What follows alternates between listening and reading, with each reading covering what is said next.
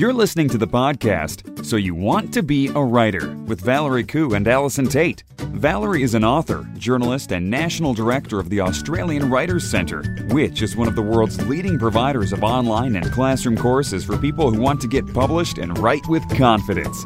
Allison Tate is a freelance writer, blogger, and author of the best-selling series The Mapmaker Chronicles. She has more than 20 years professional writing experience. Each week they explore the world of writing, publishing and blogging to bring you news and opportunities, advice on how to succeed in the world of writing, interviews with top writers and much more. With students enrolling from all over the world, you can find out more about the Australian Writers' Centre at writerscentre.com.au. Hello everyone and welcome to episode 79 of So You Want to Be a Writer. My name's Valerie Khoo and I'm here with Allison Tate. How are you, Al?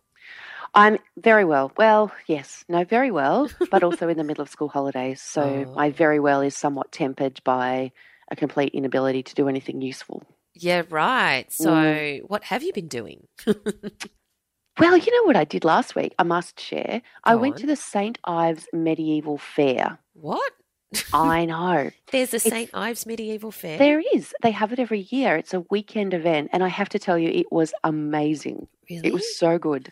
There was jousting and knights with swords. Is it And for there were- kids?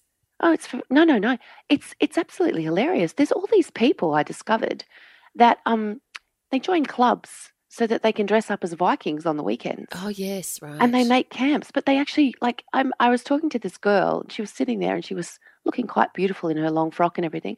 And then she was sewing a cloak, and she was telling me how she makes all her own stuff, and they even make their own Viking shoes. And they had little villages set up from all different periods. So, like there were Vikings, but there was also medieval, 11th century, medieval, like different villages from different times across the period. Right.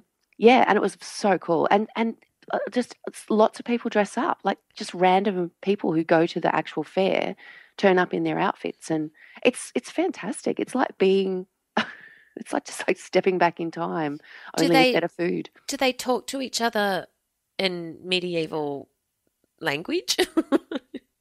Vernacular? No, not really. Like I think in general discourse, like what did you do last weekend stuff, they just chat. But they They yeah, don't but go, they were oh, fair lady. oh fair lady. No, but they were cooking meals and the whole lot as you know they would do. And then there was a big feast that was going to take place later that night when all the plebs had gone home. Oh. And they were actually camping there. They had all their little beds set up, and Oh. but of course there was also, you know, people selling weapons and Oh. medieval craft, and the boys both came home with bows and arrows, and Oh, wow. are quite determined that they will be wearing their cloaks next year. But yeah, no, it was How very, did I very not good. know about this? I don't know, but I have to say that, you know, put it on your calendar for next year because it is really worth a visit. It's very, very good. Well, very you know, I have a true confession. good. Oh, you have My- Viking shoes? No, I don't have Viking shoes.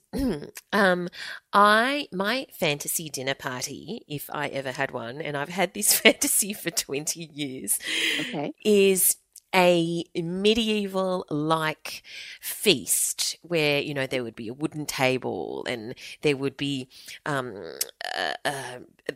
just food all over the table where you don't have cutlery except maybe for some blunt instruments, and you dip the bread in the treacle and you wash it down with mead and you pull the leg off the fowl that's sitting on the, you know, in the middle of the table, and you just chuck your drumsticks on the straw floor behind you.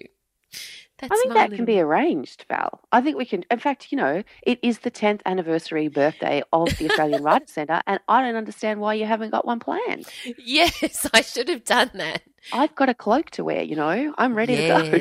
Yes. What were you thinking? Oh, Sure. too many dietary requirements, I think.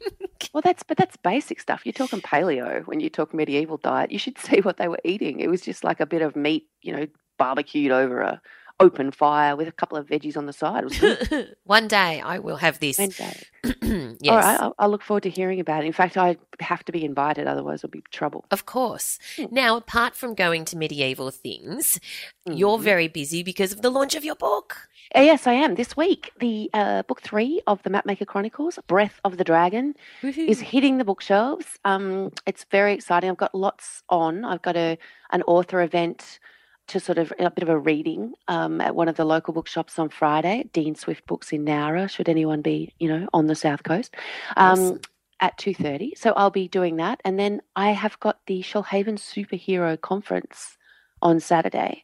And there's a big writing workshop program on for that day. I'm doing one for kids, which is called Find Your Writing Superpower. But there are also adult ones as well. Lisa Heidke will be there. Duncan Lay will be there. Sue Whiting's going. I think it's going to be a really fun day for everybody. Awesome. And I'll be wearing my cloak. I'll be practicing. I want to see. You need to take a photo and I will. we'll Of course, post I'll it. take a photo. We'll put it on Facebook. It'll be awesome. We'll put it in There'll the be- show notes. There'll be selfies. A go-go. Excellent. Selfies a go-go. Okay. Well, let us move into the world of writing and publishing and blogging this week. Well, Let's. interesting link. What writers should do on social networks from Writers Unplugged. Yes. And I think that it's a good fundamental post because I do see a lot of authors just not quite getting it on social media, don't you? I do. I see a lot of discussion on social media between authors discussing how they're not getting it on social media, which I find really entertaining. Look, I think the thing that a lot of writers miss with social media, because there's a lot of it's not helping me sell books kind of discussion. And I think that what writers are missing is that social media for writers is about building community. It's about networking. It's about talking to people. It's about putting your name in front of people so that people start talking about you. I was really, really interested because we did an interview last year. It was one of our very earliest podcast interviews with Charlotte Wood. Yes. And we discussed social media, and she was saying how it doesn't sell books and, a whole range of different things. Now, the interesting thing about that is that over the weekend, I was on Twitter poking around doing my usual thing, and I saw other people talking about Charlotte Wood's book. It's called The Natural Way of Things. Yes, it's The Natural Way of Things, yes. It's getting fantastic reviews. But the number of discussions I saw between people unrelated to Charlotte talking about that book on social media, and I just wanted to take screenshots and send them to her and say, this is what social media is about. It's about being in front of people and having them talking about your book. And I think that that's something that writers need to keep in mind. Would you agree with that? Oh, absolutely. And I think that there's some tips here in this post, what writers should not do on social media, though. And it says, don't post buy my book over and over again. It doesn't work. And I would add to that, don't just constantly talk about your book or constantly just retweet other people talking about your book. If you've got nothing else to say apart from your book, seriously, it's just boring. Yeah. You need to be a full person. Yes. Because social media is about, people talking to people. It's not tweets talking to tweets. There's always someone behind the tweet. And I think it's really important. People like to get to know who the person behind the tweet is. And I guess that's the other thing too, is that this is where a blog can help, because it gives you something to kind of talk about, share. It gives you space to write more stuff about what you're thinking, etc. And I think that's the two often go together for me. Social media and blogging, I think, are all part of the same pot. And if for nothing else, it puts you into the realm and to the community of bloggers. So I think, just sending out, buy my book, it's on special for 99 cents constantly is not going to make you any friends. And that's what you're kind of trying to do on social media. Yes. So basically, if you think that you can, build your platform and build your community and build more and get more customers, especially if you're a newer author, without social media, you're talking to the wrong people. Very, very true. Let's move on to the next link, which is from Digital Synopsis. It's actually via Heather Smith. Hello, Heather. Hello, Heather. And it's for writers. A Czech beer company that creates a typewriter that pours beer as you type. Now, you know that I love typewriters, don't you? Yes, we've talked about them a lot, but we've never discussed one that's quite as useful as this. Yes. Well, this one is called the Tappwriter because it's connected to a draft beer machine and it's the world's first type-controlled draft. So there you go. That's hilarious. It's made various appearances at book fairs and festivals in Romania, and you know they give a blank piece of paper to someone who wants to try it out, and they tap away and they get free beer dispensed into your glass as the words pour out. So I think that's very, very clever. Perhaps we could add that to your medieval feast. We could pop it down one end of the table and everyone's got to write a page to get a beer. So you could have a whole novel done by the end of it. The wrong period. I know, that's so. You've got to be authentic. Oh, Valerie, I think we can make exceptions for a typewriter that pours beer. All right, we'll have it in another room. Okay, fine. I'm all right with that. I'm all right. So let's move on to our next link, which is really interesting. This is from The Right Life, and it's called Beware of Byline Snatchers, How to Protect Your Freelance Writing Identity. And it's written by somebody called Samantha Storff, and she has written about the fact that she, recently received a tweet from a website she'd contributed to in the past, tagged as the writer of their most recent article. And she racked her brains and thought, I don't remember writing that article, so I'm going to, but, maybe that happened. And she checked all her emails and checked her hard drive, and she realized she did not write that article. So she clicked through to read the article and she says she found subpar writing and a few obvious commercial links. So a fake Samantha Storff stole her name and photo to build links for his or her clients. So that is just bizarre. Have you heard of this happening? No, I haven't. But, as soon as that's in your face, you immediately go, oh, yeah, I can see how that would happen. Yes. But aren't spammers are becoming so sophisticated? I just think it's really? Yeah. That's what they're going to do now? I don't know. And the fact that you can't, it's very difficult to protect yourself is what is probably the most uncomfortable thing about the whole story to me. Would you agree? Oh yeah, absolutely. I mean, I just think it's bizarre. I mean, it's you hear of people stealing your actual words and putting their name on it, and you do hear of that quite a bit. Well, not quite a bit, but it's certainly more common than this. But you rarely hear of people stealing your name and trying to cash in on your name and reputation. Although this does remind me of, I think I may have mentioned this story, I can't remember now, of an editor I know who commissioned, and we'll call the writer John. It was, it's a common name, but, and his email address was john1@hotmail.com. So I'm just giving that by way of example. And so the editor was emailing john1@hotmail.com and agreed on the commission and everything, and agreed on the price, the number of words. And John was a reputable writer. And then the editor obviously just didn't maybe write his email down properly. And he emailed the actual brief to john@hotmail.com. So he missed out the one. But whoever is on the end of john@hotmail.com received the brief and bizarrely actually did the work. Oh. And it was some ridiculous thing, like a series of articles of like 10,000 words or something insane. Actually did the work, delivered the work, and the editor receives the work and it's terrible. And he goes, I can't believe this is going on. This is terrible. This guy's got a really good reputation. How could this work be so bad? But he actually received the article from someone completely different. And he emailed john@hotmail.com back and said, this is really not the standard I expected. And John, second John, said, oh, I'll fix it. Don't worry. I'll make it better. And, promised to deliver a better product. In the meantime, the editor, finally, obviously emailed the right emailed Yep. john1@hotmail.com and said, I've been expecting your second revision. Where is it? And, the original john1@hotmail.com emailed back and he said, oh, yeah, this happens all the time. This guy takes up my commissions. He even responds to some of my social engagements. Oh, that is so bizarre. Really? It happens all the time? Yeah. He's done the work? Yeah, That's so weird. I know, so weird. People are weird. I know. And You haven't told that story before. I would remember it. That's insane. Yeah, crazy. So have you got any thoughts as to what we can do to, protect ourselves from this,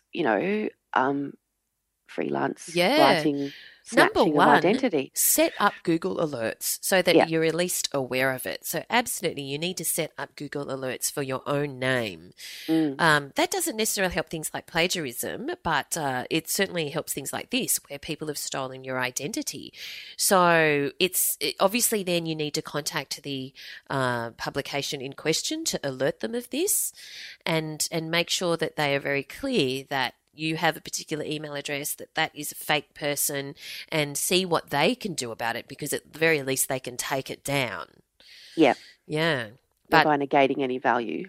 Yes. Online searches of your name, Google Alerts for your name are useful. But on the flip side of it, when it's plagiarism, what I do just occasionally is Google chunks of my writing just to see whether it's appeared anywhere else, and that can be useful. Absolutely. There you go. Right. So, well done. Let us move on. Let us. And it's a link that I think it's going to pose a good question to you. So this is a link that's in also The Right Life, and it's Become a Ghostwriter. Here's how to write in someone else's voice. And this really made me think about you, because you have ghostwritten before. I have. And my question to you is, how did you capture that person's voice? Through judicious interviewing. Mm-hmm. I think that I did a lot of interviewing with the people involved, and listen carefully and get a lot of, obviously you're getting a lot of quotes, etc. from that. The first section of one of the books I wrote was all in first person, because it was a, like a biography section, autobiographical section. So I did that first, and that allowed me to, put the person's quotes together and go through, etc. And once you've done that for almost 20,000 words, you have a very, very good sense of how that person speaks. And so what you're obviously trying to capture with their voice is how they speak, but better. Obviously that's what writing is, how you speak, but better. So by immersing yourself in the interviewing process and then writing that sort of thing, that allowed me to then put myself into the voice. But it's also that whole thing of, I've spent my whole working life writing for magazines and things that have a specific voice. Yes. So having to learn that voice and, subjugate my voice into that voice. So I have had a lot of practice at it. And so I think it's like anything else. I think it's practice, Yes. as with most things with writing. But really getting yourself a good ear for dialogue. I've just written an article, actually, which is going to appear on a big writing website soon, about some of the things that freelance writing has taught me when it comes to writing fiction, because I know that people think they're two separate things, but in actual fact you learn a skill set with freelance writing that takes you into other genres of writing. And I think that interviewing process and listening for someone's voice is absolutely has been so useful when it comes to writing dialogue and stuff as well, because you're listening, everyone has a different way of putting things, Yes. and a different way of emphasizing, and a different way of stringing their thoughts together. And so, you know, when you're used to listening for those things over a long period of time in a lot of different interviews, that very much allows you, it helps you with dialogue in fiction, but it also helps you to find a voice for ghostwriting. And I think also you had the luxury, in a sense, of ghostwriting for a particular person for the book, whereas I had a situation where I've ghostwritten 2 books, but one of them was written by 2 people. Oh, that's hard. Yeah, that was so hard. That's hard. And so I was talking to and getting material from 2 very different people with very different levels of both very good levels of knowledge because they were experts in their area, but very different levels of communication.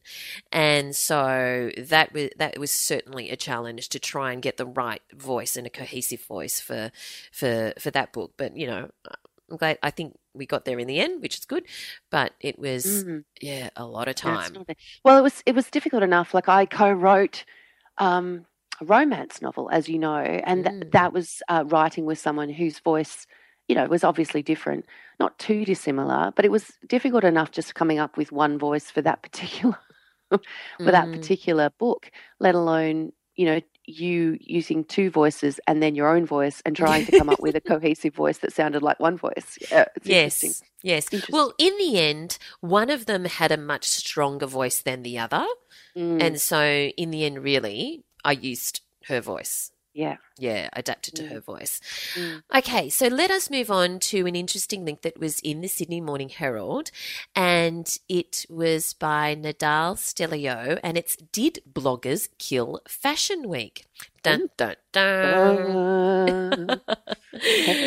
And it's a murder mystery. Yes, because you know that for many years the front row, has always been occupied by the editors and the fashion editors of the glossy women's magazines, and there's been a real hierarchy in terms of where you're placed and where you sit, because that tells you how important you are to that particular designer or that particular fashion week.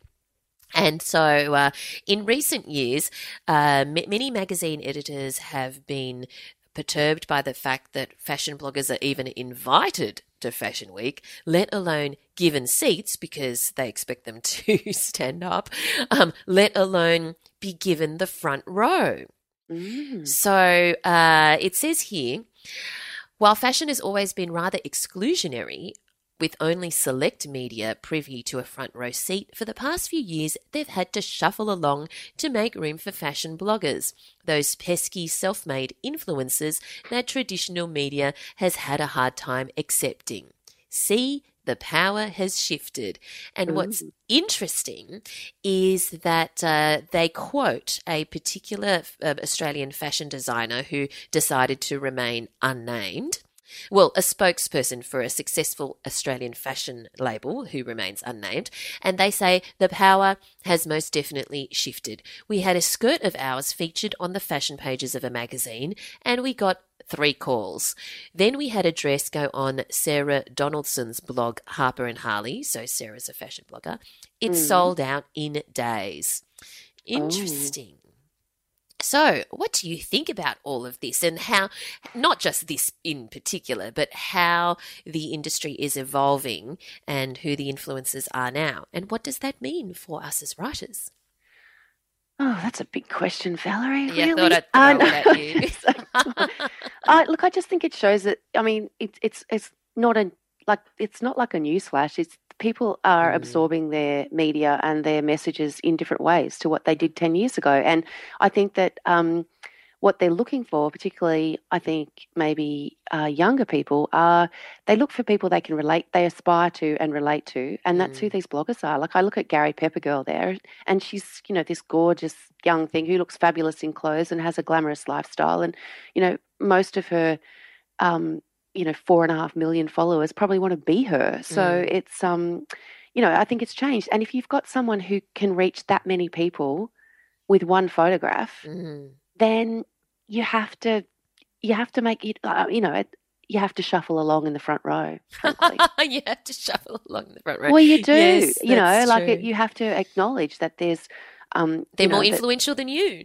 Yeah, the power base has shifted somewhat. I think people still go to magazines for I don't know, what do they go? You know, Read in the bathtub. I've read to them in the fashion bathtub. magazines. You know, there's a certain, you know, credibility that comes with Vogue and stuff like that. But I also think that for fashion, which is like something I want to buy right now and put on my body and wear for 3 months and probably recycle, you know, that instant nature of the internet, magazines just can't compete with it. Yes. And I think also that a lot of fashion bloggers, they take photos of what they're wearing today or what, you know, that stuff in real life. They look fabulous, but it's like what they're wearing today. So you can actually wear that. Whereas when you're flipping through the editorial pages of Vogue and seeing what Grace Coddington has created in this wonderful Alice in Wonderland scenario or whatever incredible scenario she's dreamt up, which looks amazing on the page, the reality is you're never going to wear clothes like that way ever. No, and it's, you know, I mean, I think it's just different types of aspiration. And with, I mean, you know, like the whole thing with Vogue is always, you know, there's the $9,000 skirt next to the $20 pair of trainers, and that's fine. And the $9,000 skirt is supposed to inspire you. Like some people will buy it, but really it's supposed to just inspire you to go and buy the closest thing that you can afford. Whereas, you know, the fashion bloggers will often just give you, here I am in this. This is where you get it, or here are 5 other pieces that you can buy right now that look exactly like this. Do you know what I mean? So yeah, it's accessible. That instant kind of thing is very, very difficult. What does it mean for us as writers? Well, fashion, I don't know. You tell me. I'm going to throw that back at you, Valerie, because it's way too early in the morning for me to address such a question. Yes, it was an unfair question, and I guess the reality is we're not fashion bloggers, so it doesn't really matter that much to us. No. But I think it does highlight the fact that social media is a real thing and ignore it at your peril. You don't necessarily have to post pictures of what you're wearing or anything like that, but just be aware of the power that it can hold.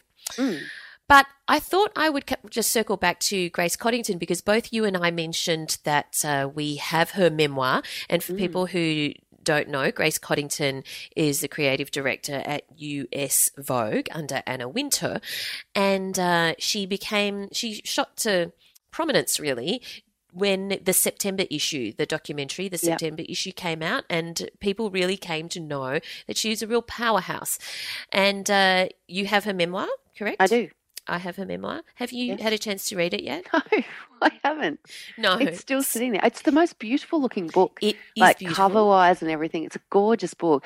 But no, I haven't read it because I've just, you know, I don't know. I remember we discussed me and memoir and how I'm not often a reader of a memoir. Well, this might not help you, Al, because I'm about halfway or 3/4 through, and it's an effort. Not the prose or anything. I mean, it's nicely written. It's easy to read, but it's really, I did this fashion shoot with this model and this photographer and these clothes. And then I did this fashion shoot with this model and this photographer with these clothes. And then I did this fashion shoot in this location with this model. I get it. Yeah. I'm getting the vibe. Of course, there is a little bit more than that, but it is kind of, it is an account of her life, but more like via the fashion shoots that she's done. And people of a certain age and in a certain industry will find that interesting because there's a lot of names in there that you'll recognise. But yeah, it's not the most compelling read in the world. Okay. Oh, that's good to know. Yeah. Yes. I'll just leave it on the bottom of my to be read pile for the time being. But let's move on to our writing book this week. Yeah, speaking of to be read, talk me through it. Yes. So I got Big Magic, you know, Elizabeth Gilbert's new book, Big Magic, Creative Living Beyond Fear. And I bought this. I even got the bookshop to hold it so that I could pick it up on Saturday morning so that I could read it over the weekend. And because there's so much hype about this, and she's been interviewed in so many different places, and I've received some comments from a couple of people saying that they're not feeling it, and they're just not, you know, they don't hate it or anything, but they're just not loving it. And that was a little bit discouraging. And I had every intention to read this over the weekend to report back today. I feel there's a but coming, Valerie. I feel there's a but. And yeah, I've got to be honest, because I know we scheduled this for today for me to talk about, but I have to be honest, and I promise I will read it by next week. But I got distracted by David Duchovny in the television series Aquarius. I just found them on my Foxtel IQ. So you binge watched those instead? Yeah. Okay. Sorry, well, guys. You will talk to us about it next week. But have you started it? I have. And I'm only up to like page 20. Okay. You got nothing to say about it at all, have you? But I've enjoyed the first 20 pages. Oh, good. Well, there's a good start. All right. Well, we look forward to hearing about the next 20 pages next week. I'm human. I'm sorry. And I'd just like to say that I do have 270 short stories that I'm still trying to get through. I forgot about that. How's it going? Yeah, slowly, but I'm getting there. I'm trying to work out a rating system and everything. But, in my defense, I have other things that I have to do. Yeah, fair enough. All right. Okay, we'll let you off this time. Okay. So let's move on to our writer in residence this week. Our writer in residence this week is Robert Hogue, and it's a very interesting story. Some people may remember seeing Robert on Australian Story. I can't exactly remember when it was, but there was an episode with him on it not so long ago. So he wrote a memoir called Ugly, which is about, on his bio, growing up ugly and disabled. It's also about bad haircuts and reading awful teen love poems and other things. But his memoir, Ugly, has also just recently been turned into a children's book called Ugly, which is getting, has been hugely well received. It's like a small, like a younger version for children of his story. And he's been taking it out to schools and things like that, and incredibly well received. And the message is basically just that, it's okay to be different. Wonderful. It's all right. So let's have a talk to Robert. Robert Hogue has worked as a journalist, a speechwriter, a science communicator for the CSIRO, and a political advisor to the former Queensland Premier and Deputy Premier. He has had numerous short stories, articles, interviews, and other works published in Australia and overseas. His memoir, Ugly, was published by Hachette Australia in 2013, and a children's book of the same name was recently published. So welcome to the show, Robert. Hello, Alison. So let's talk about your memoir. How did you come to write a memoir in the first place? What made you think, I'm going to write a memoir? There's probably two different aspects to it. Every single job I've ever had has been a writing job. My first job in university was actually working on the university sports newspaper. I didn't have a job at a supermarket or delivering papers or anything like that when I was a teenager. So essentially every single job I've ever had has been a writing job. So wow. in one sense, I'm a storyteller, and it's what I do all of the time, and it's how I make my way in this world. So part of the reason I wanted to write the memoir was just to tell another story and to tell my story. Mm-hmm. On top of that, there was the opportunity to talk to people with disability and parents of people with disability about some of the issues I've faced in my life. Yep. So, I've got two artificial legs and I've got some facial deformities, and that was an interesting journey for me when I was very younger. Yep. Much younger. Very and younger. for my very younger, oh dear. I like that. Not very good writing. When I was much younger, and for my parents. And so the other aspect of why I wrote it was maybe to talk to people who are a bit like me, and to parents who faced similar situations that my parents faced. All right, so it's a memoir that is often described. I Googled it, and there's a lot of inspirational used to describe the memoir. Did you set out to write an inspirational book? I didn't set out to write an inspirational book as such. What I actually wanted to write was a book about how many parts of my life were actually quite normal. And I think where people take inspiration from the book is because I've kind of approached how I looked and my disability as quite normal and as essentially a really normal part of my life. So there's a lot of parts of the book where I talk about operations I've had and things that are particularly individual to me and my body. but there's also a lot of the book that's just about growing up as a normal kid in Australia. And that was really important to me because I wanted to sort of say to people that this book isn't just about someone who looks ugly and who has a disability. It's actually about how that relates to me growing up as a normal kid in Australia. So I think where people find some inspiration in it is that it touches back to a lot of kind of normal childhood experiences. Okay. So what then was the most difficult aspect of writing the book for you? Like, because memoir is a very personal, can be a very deep, can be a very painful thing to write. What was the most difficult thing for you? There's probably a couple of aspects to it. It required me to kind of answer a lot of questions about myself and what I thought about my disability and the way I looked. And that wasn't so much in terms of the actual writing process, the putting of words on paper. It was actually how I thought about those things. Because I wanted to tell my life story chronologically, which I did in the memoir. But I also had the opportunity in various places to reflect on aspects of my life and what I thought that meant to the broader population. So probably the toughest thing there are a couple of tough bits. There are some, there was a few instances of bullying and name calling that were hard to write about. I wrote about my mother dying, which was hard to write about, and those sort of things, content-wise, were hard to write about. But probably even harder than that was I started off wanting to be a really clever writer, and it's like I've got to write this in a really clever way and make it really meaningful and, make people feel things.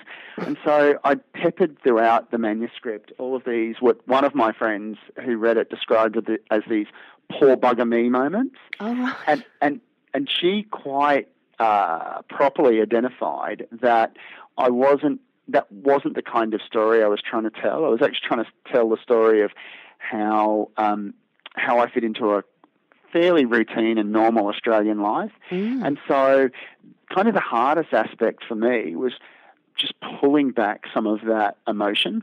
Right. That's interesting, isn't it? Yeah. So pulling back some of that emotion and actually letting readers experience it and feel it for themselves. Okay. So the value of the first reader who doesn't just tell you what you want to hear is identified right there, isn't it? Because do you feel like you came out with a much better story because of that? Oh, absolutely. Yeah. When I was editing the manuscript, I kept thinking about all these poor bugger me moments, and I just wrote on a bit of paper and stuck it to my monitor, PBM, poor bugger me, and it's like, the story actually needs to stand on its own 2 feet, even though I don't have any legs. The story needs to stand on its own 2 feet, and make sense to readers in a way that doesn't tell them how they should feel about it. Right. Yeah. Because it's not an instruction manual for people who are like me. It's not a self-help book. It's just a story. And I think with any story, if you have to tell people in the text how they should feel about that story, then you failed as a writer. Yeah, and I think that works for fiction, non-fiction, memoir, all of the things, because it's something that I know a lot of first-time fiction writers will often do as well, is foreshadow what the reader needs to, make sure, but basically belt them over the head with what they need to be feeling and thinking at that time.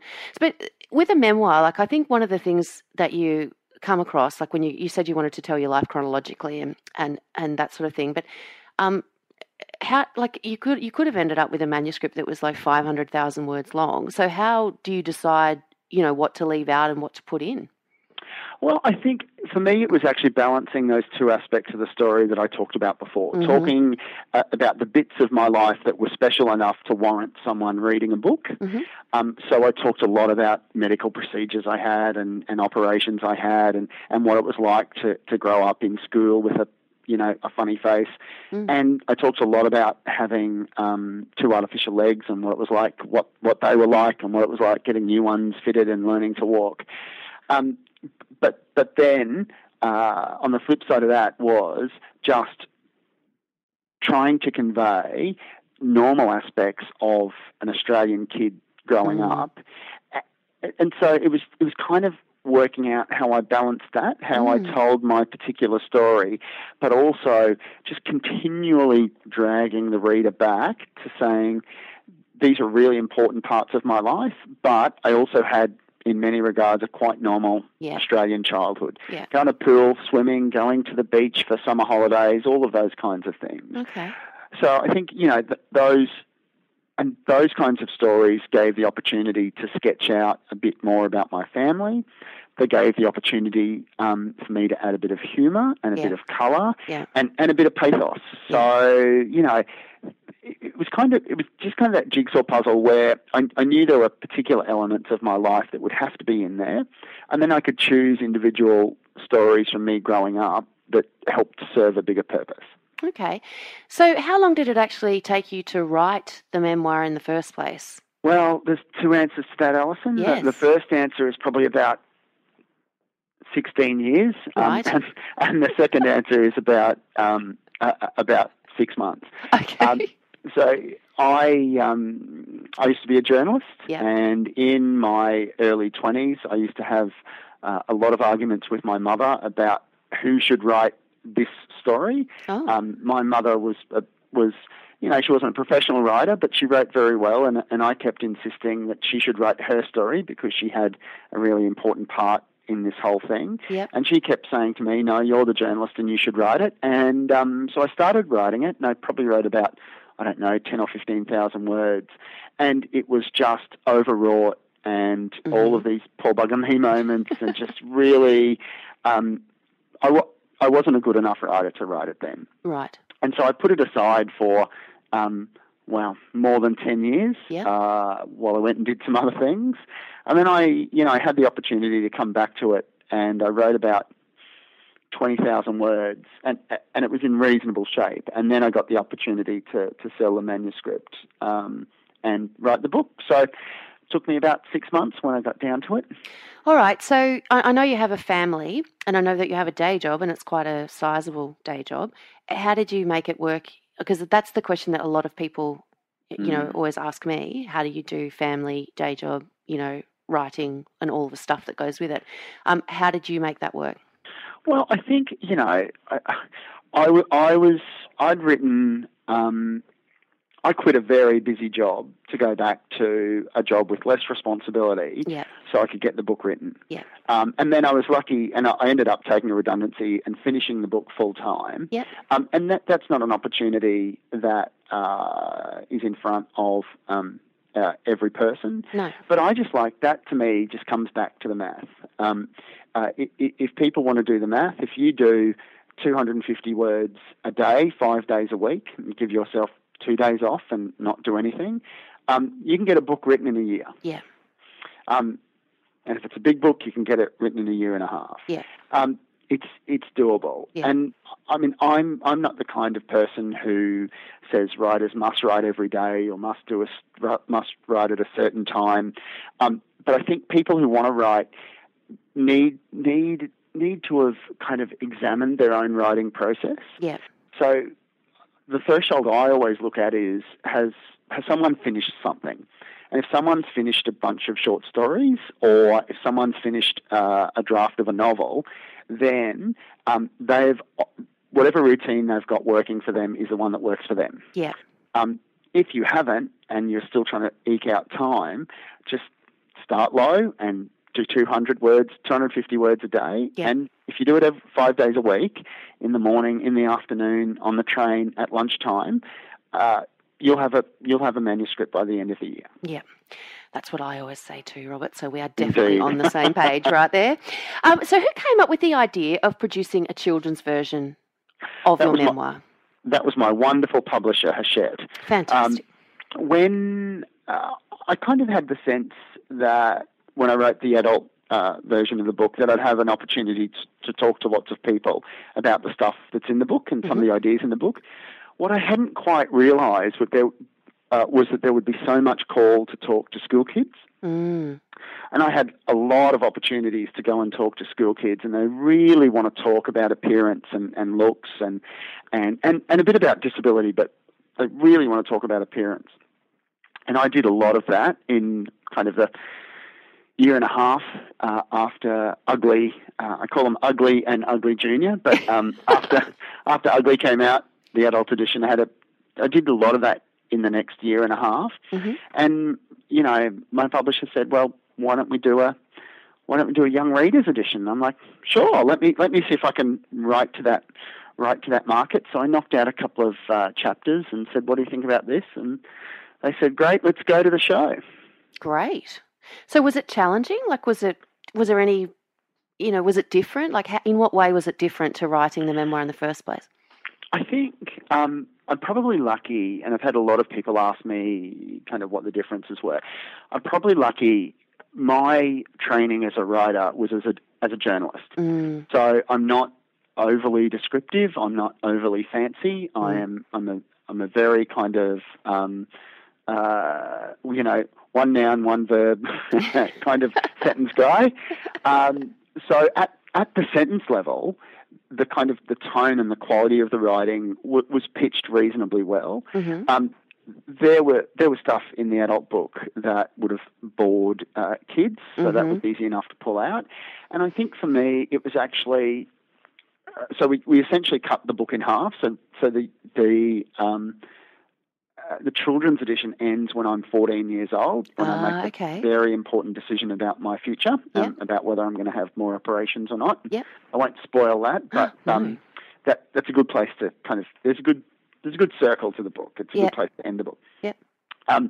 So the content was kind of easy enough to work out, but then it's actually just about choosing better metaphors and choosing better examples and better analogies and stuff that kids understand, and just probably making the writing was I think simple enough that the adult edition was simple enough that a kid who was 12 or 13 could pick it up and understand it. Yep.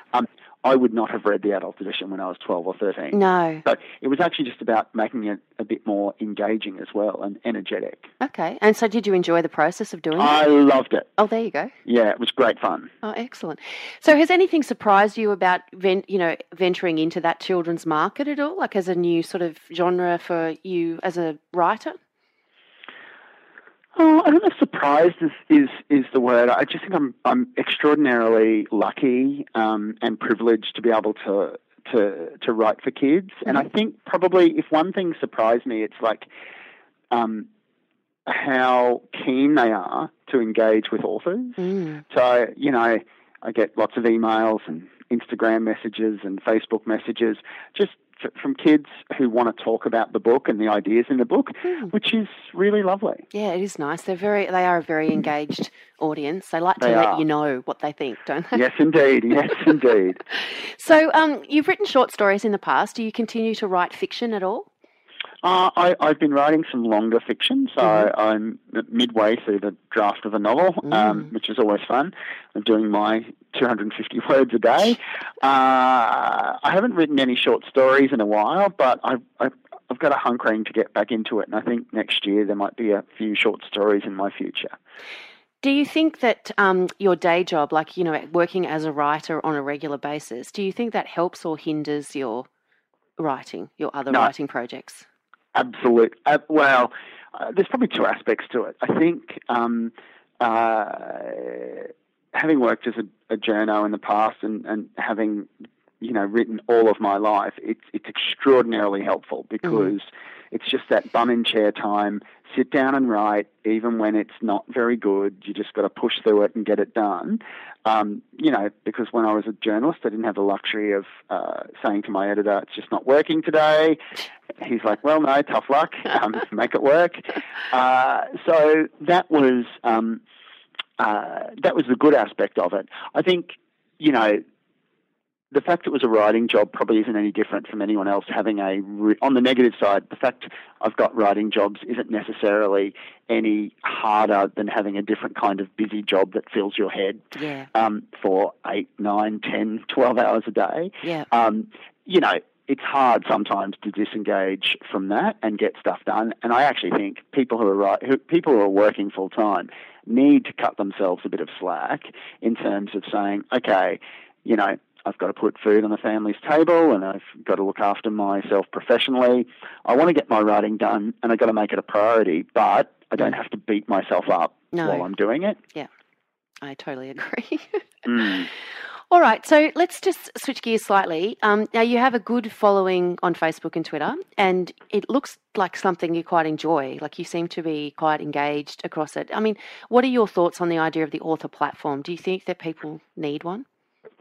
That writers need one? I think so. I think, there's a lot of, if you Google it, you're going to get a lot of probably broadly useless information about author platform. I actually just think if you like engaging with people and you like talking socially online, then be on Facebook, be on Twitter. I think it's important to have some sort of presence, whether that's a website that just, even if people just want to have a website that has how to contact them via email and some really simple stuff, a headshot, a copy of the cover of your book, a bio, that will serve you well. But I'm actually interested in engaging with people and talking to people, and I found it. I think I've had this discussion with other authors, and particularly authors who are writing fiction. I think it's probably easier for non-fiction writers in some regards, and especially for me, because I'm talking about something rather than just plugging a book. Yeah. But I've found both Facebook and Twitter extraordinarily worthwhile in terms of the investment in time I put into them, in terms of delivering actual book sales and delivering opportunities and leveraging publicity, and really, really worthwhile. So you're on Facebook and Twitter. Did you say Instagram as well? I am, yes. And so which of those is your favourite? And when you were talking about how much time you put into them, approximately how much time do you put into them? It would probably be, I don't know, probably less than 2 hours a week. I am not posting a lot of author stuff all the time, because I think that's just going to annoy people. Yep. I just think you just need to be there and be engaged and interesting. You don't need to have a 4-year plan to how you're going to get to 428 million Twitter followers. You mean you don't have a strategy, Robert? Just like, my strategy is, this is cool, I'm going to talk about this. And I think for me, it's actually, my sort of goals are about growing an audience over a longer period. Yeah.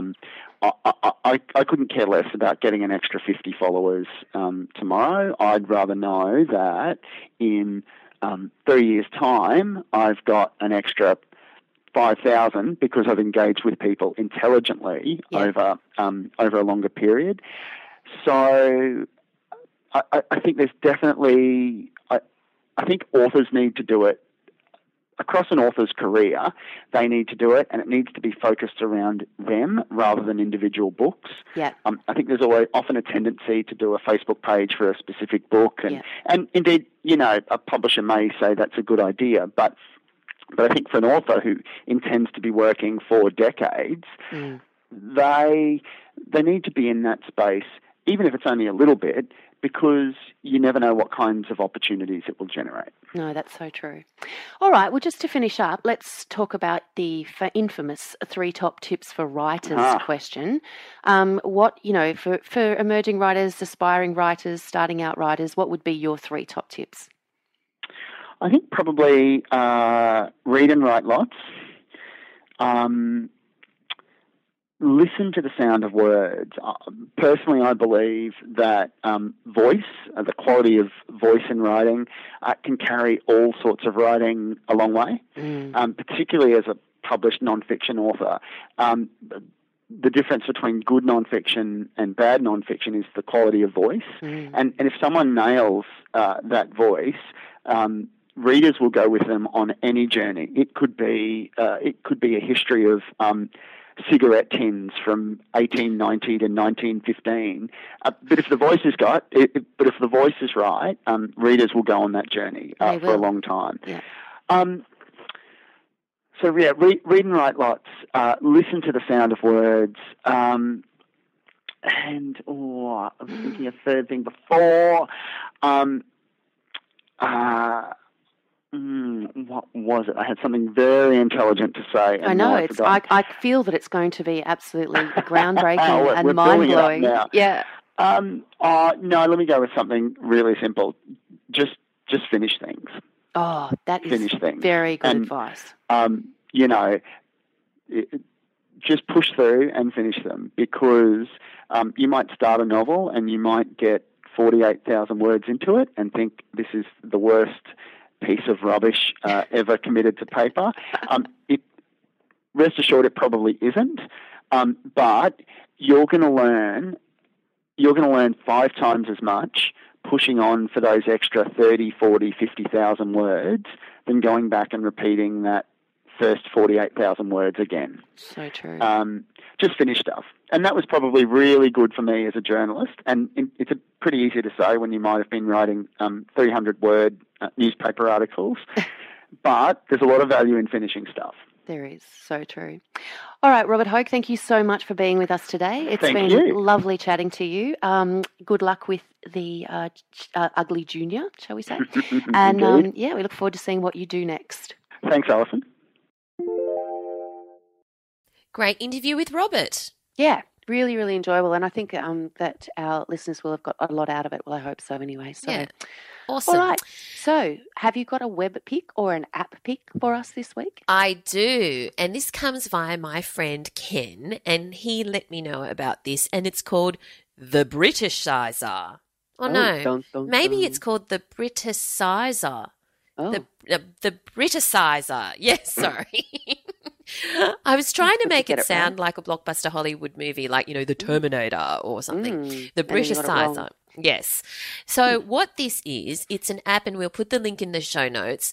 But if you don't want to look it up, it's US2, the number 2, UK.eu, and it converts text. So the Britishsizer will convert US English spelling to UK English, and also alert you when it finds words which can be spelt 2 ways in British English against only one in US English. So it's free and you don't have to register or anything, and it doesn't remember what you convert, it says. So you just, cut and paste your block of text into the little box, and the result will appear side by side with the original, side by side to the original, so that you can compare and you can see all of your American words and change it to British English. So there you go. You've always wanted this, I'm sure. I'm just sitting here trying to think of what purpose I would have. There you go. I could put that in and it would become purpose. What purpose I would have for such a thing. But I'm sure let that me tell somewhere you. in the world. Oh, good. Thank you. Yes. If you send your documents out to be transcribed and you happen to have an American transcriptionist, because many American transcriptionists are affordable and accurate and obviously understand English really well, but they write in American, right? Oh, right. See, it all becomes clear. There you go. Let us move on to our working writer's tip. Right. I'm going let's to do throw that. the question to you. Oh, okay. I'm ready to catch it. Okay. Hit me. How do you beat writer's block? Because we get asked this question a lot. How do you beat writer's block? So I find this to be a really interesting question because I don't actually suffer from writer's block very often, if at all. Bad And I person think- to ask then. Well, I think that the main reason for that, and this is my honest assessment, is that I work on so many different things all the time. Yes. So if I am writing something and I feel that it's not going really well or I can't do whatever, I just move on to something else for a while and then I go back to it. So I just sort of feel like maybe that's that's one of the keys is to be sort of working on different things, because then you just move to a different part of your brain and then you come back. And so it's not actually a block, it's more of a diversion, shall we say. And the other thing I think is that when I'm working through a plot problem or something, like if I've come to a point in a story that I'm struggling with, I will walk or weed or do those things. I thought you said we. We. Oh, yes, I we regular. Oh, Valerie. Weed with a D. I do things that are mindless. Washing dishes is helpful. Yes. Anything that allows me to sort of put my problem to the back of my mind while I concentrate on something mechanical and repetitive. And then I usually find by the time I finish whatever task I've set myself that my little problem has unraveled itself, and I go back to my computer and off I go. So I think thinking about something else can be very helpful. Yes. So those is that helpful? How would you answer that question? How do you deal with writer's block? Yeah, definitely helpful. And I think that I'm also not a great person to ask, and that's why I've decided to throw the question to you, because I also don't really suffer from writer's block, because I guess when you've been trained like us as journalists and you have deadlines, you just have to get the words out by the deadline or else. But I do suffer from not so much writer's block, but from inertia in a sense. So just a kind of like life block, not writer's block, but wondering what to do next block. Oh, yeah, I have that a lot. More so than, so being paralyzed by, should I do that? Or should I do that? Or should I do that? And for me, what has been really useful just lately, you may remember that a few weeks ago, I said that I was starting my morning pages again because from The Artist's Way by Julia Cameron. And I have been actually really very good about it. I've been writing pretty much every day, often not in the morning though. Sometimes they're the 11 p.m. pages. I know that's not what it's meant to be, but it's better than nothing. And I find that freedom of just writing whatever comes into my head really helps me clarify and distill what I should be doing next. That's been this unexpected, side effect. And so now I do it every day, not because I think I'm going to let the great Australian novel come out, but for clarity on what I should be spending my time on each day. And it's been great for that. Oh, there you go.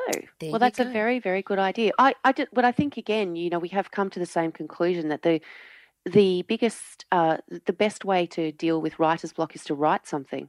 Yes. Anything. Yes, anything. And it's amazing how once you get started on anything, that whatever it is that you're trying to focus on will come back into view. Yeah, I truly believe you need to let the shit come out in order to turn it to gold. Thank you for that. In order for the gold to emerge. Are you going to get us an explicit rating? No, that's not a bad word. Okay, all right. Yeah. I didn't say, those other words. I know, but, anyway. All right. Talk about it. So that brings us to the end of this week's podcast. But I want to remind everyone to listen to the end because you'll have a chance to win a fabulous book. But in the meantime, what's coming up for you? What will you be working on today? Oh, today. Today I've got children to attend to, so I will be doing that. And I'm writing a couple of blog posts that will go out with relation to the launch of Breath of the Dragon. I'm preparing for my author talk on Friday. Oh. I'm preparing for my Find Your Writing Superpower workshop on Saturday. Are you going to talk like that? I'm going to talk like that. No, I'm not. I do have this rather fabulous, it was so much fun. I have this section in it where I talk about, how finding your own voice is probably the writing superpower. And I do it by, we talk about Batman voices, how everyone's got a Batman voice, and then I get them to actually, a few of them to demonstrate their Batman voice for me, and I demonstrate mine, and I say how they're, we're all saying the same things, but they're all different. But it's so much fun. Go on to your Batman voice. I'm Batman. What's yours? Give me yours. I don't know. I've never tried to be Batman. You've never tried to be Batman? No. Oh, you clearly don't have small boys in your life. Clearly. I'm Batman.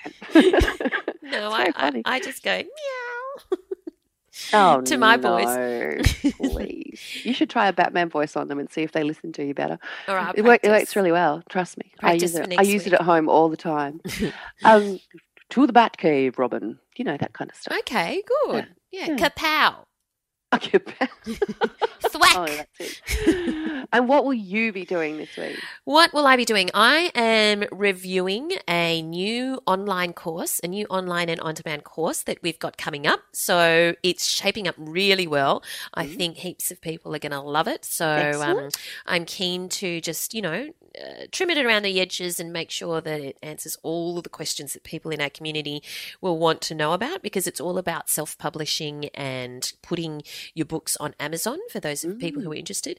But yeah, it's going to be a good course. Fantastic. So yeah, that brings it. us to the end. I know. Farewell for another week. Farewell, fair lady. Verily, we must go. Until we meet again. Over that large medieval banquet that you're planning. I'm looking forward to it. Invitation will come soon. All right. Until next time, everyone, we'll talk to you next week. Bye. This week's giveaway is The Shearers, the story of Australia told from the wool sheds by Evan McHugh. It's a definitive history of these men bringing to life the toil, tumult and toughness of shearing life and the effect that this has had on Australia's national character. Visit writerscentre.com.au/win for your chance to win. Entries close Monday, 5 October 2015. But if you're listening to this podcast in the future, don't worry. There'll be a new book giveaway at writerscentre.com.au/win that you can check out. In the meantime, if you're looking for the show notes to this episode, go to writerscentre.com.au/podcast.